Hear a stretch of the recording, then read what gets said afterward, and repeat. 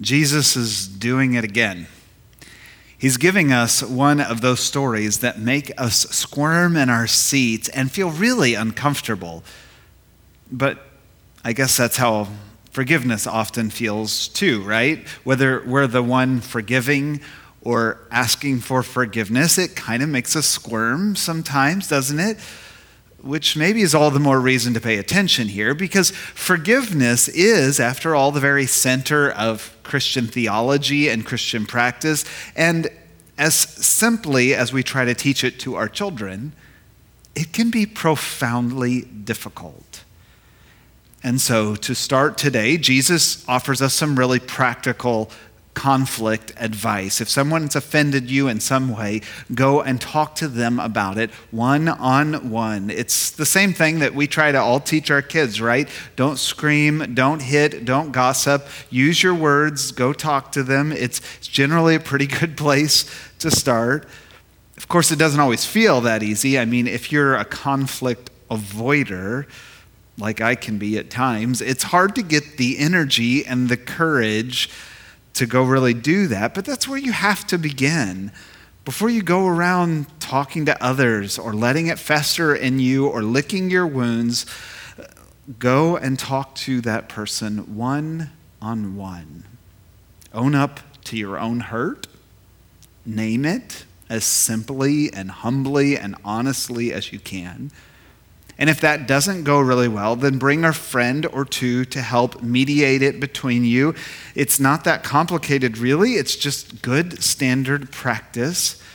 And if that still doesn't go well, then ask the community to help you along the way.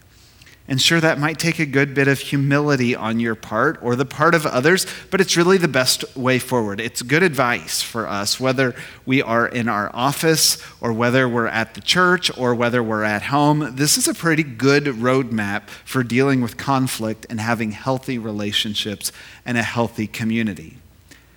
Of course, you and I and Peter know that things don't always work out the way they are supposed to, even when you are trying your best. So, Peter asks, exactly how many times am I supposed to forgive Jesus? As many as 7? Peter's being pretty generous if you ask me. I mean, 7 is an awful lot of forgiveness for the very same offense. But Jesus blows the whole thing up like he typically does. Not 7 times, Peter, but 77 times. Now let's just be honest and admit that Jesus is bordering on the ridiculous here. I'm pretty sure you or I or anyone else is not going to forgive someone 77 times for the very same offense, because we're not going to actually give them that many opportunities to hurt us in the same way. Forgive you 2 or 3 times? Sure. 7 times? Maybe by God's grace? More than that, you've just got to be kidding me. I actually can't believe you would even ask. And before we know it, Jesus' really practical advice about conflict and forgiveness gives way to a completely impractical parable. And I think he must have been telling this story with kind of an ornery grin on his face. You can kind of tell by what he actually says. Even from the beginning of this story, Jesus is playing with extremes.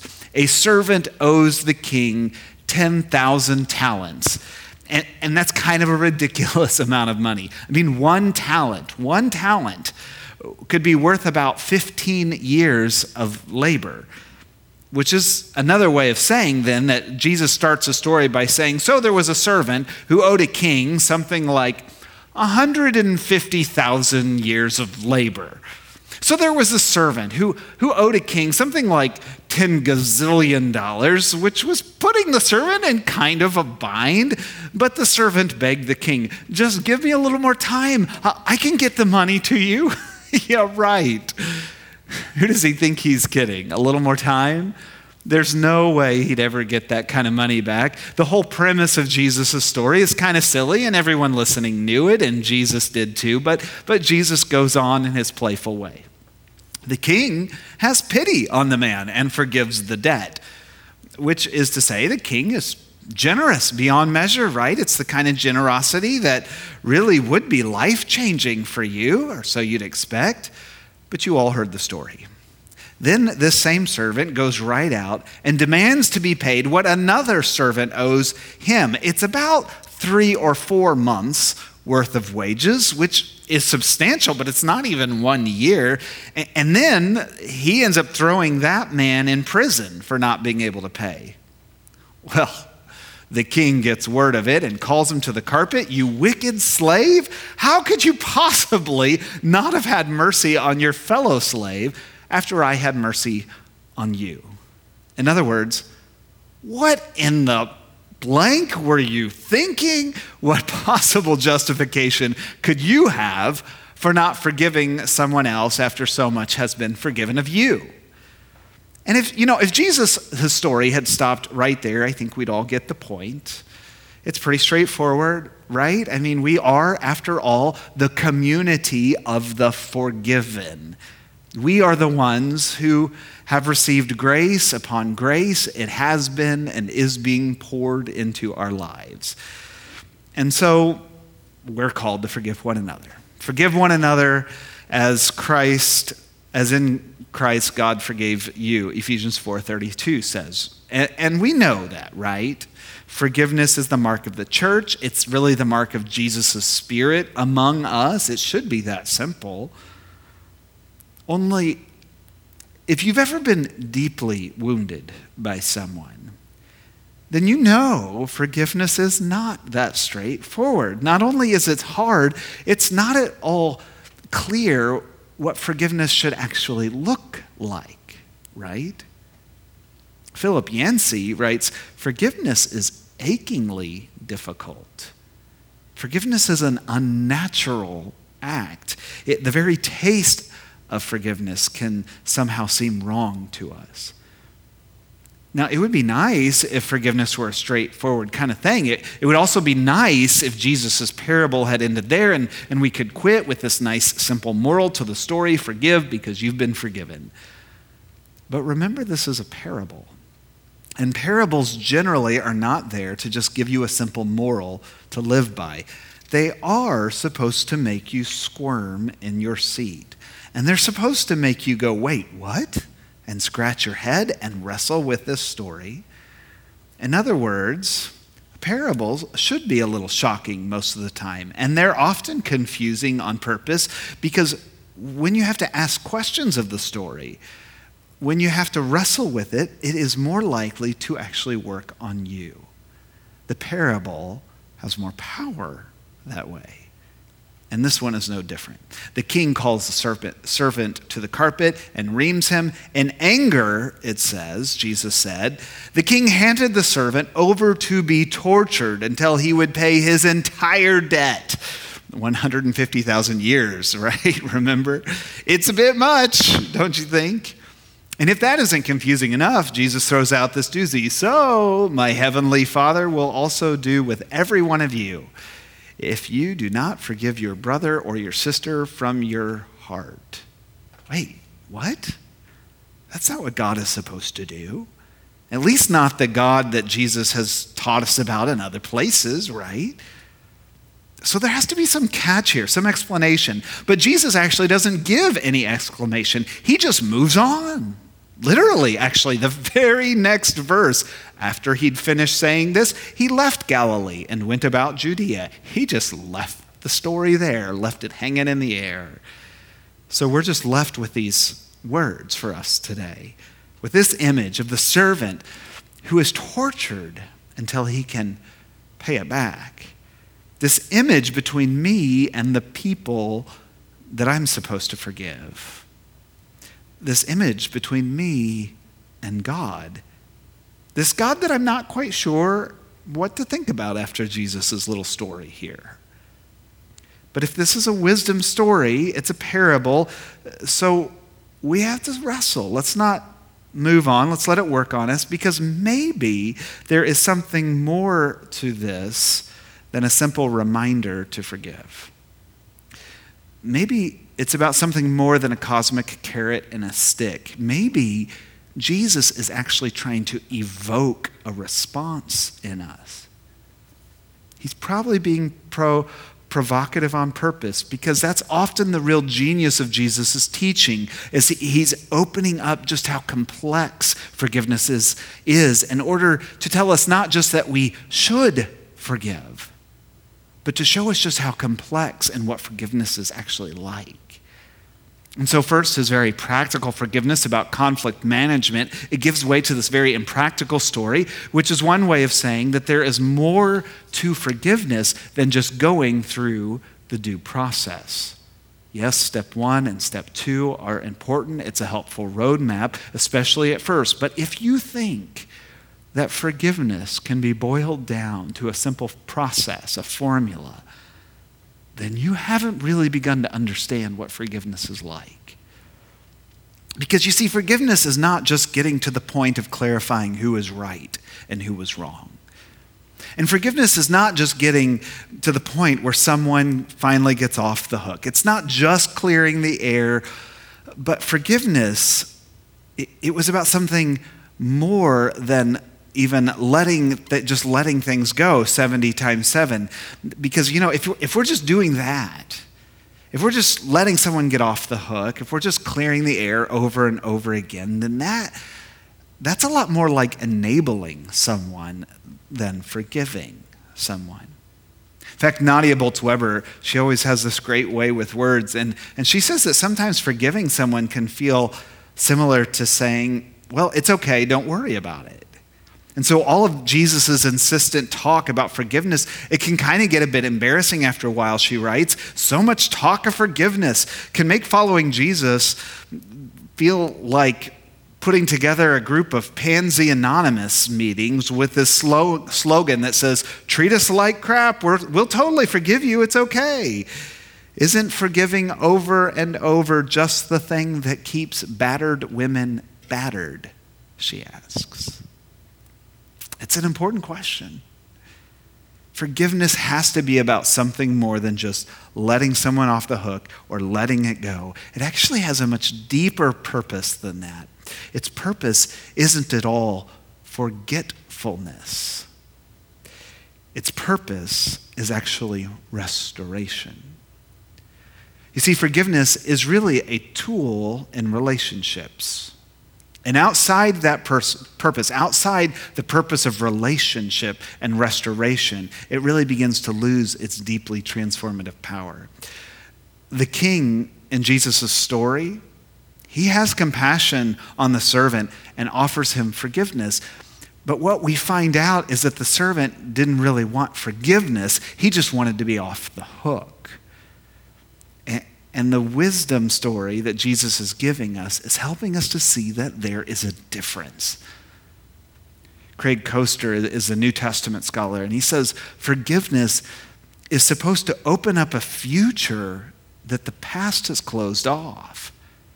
Forgiveness says that the past doesn't have to dictate to us what the future becomes. And that's a different kind of thing. It's saying that the future can be created in a way that's not fully just determined by the past. It's different than letting go. That kind of transformation of the future, though, it doesn't just happen by dismissing, and it doesn't happen by denying. It actually can only happen when we are honest about the wounds and the scars in the relationship.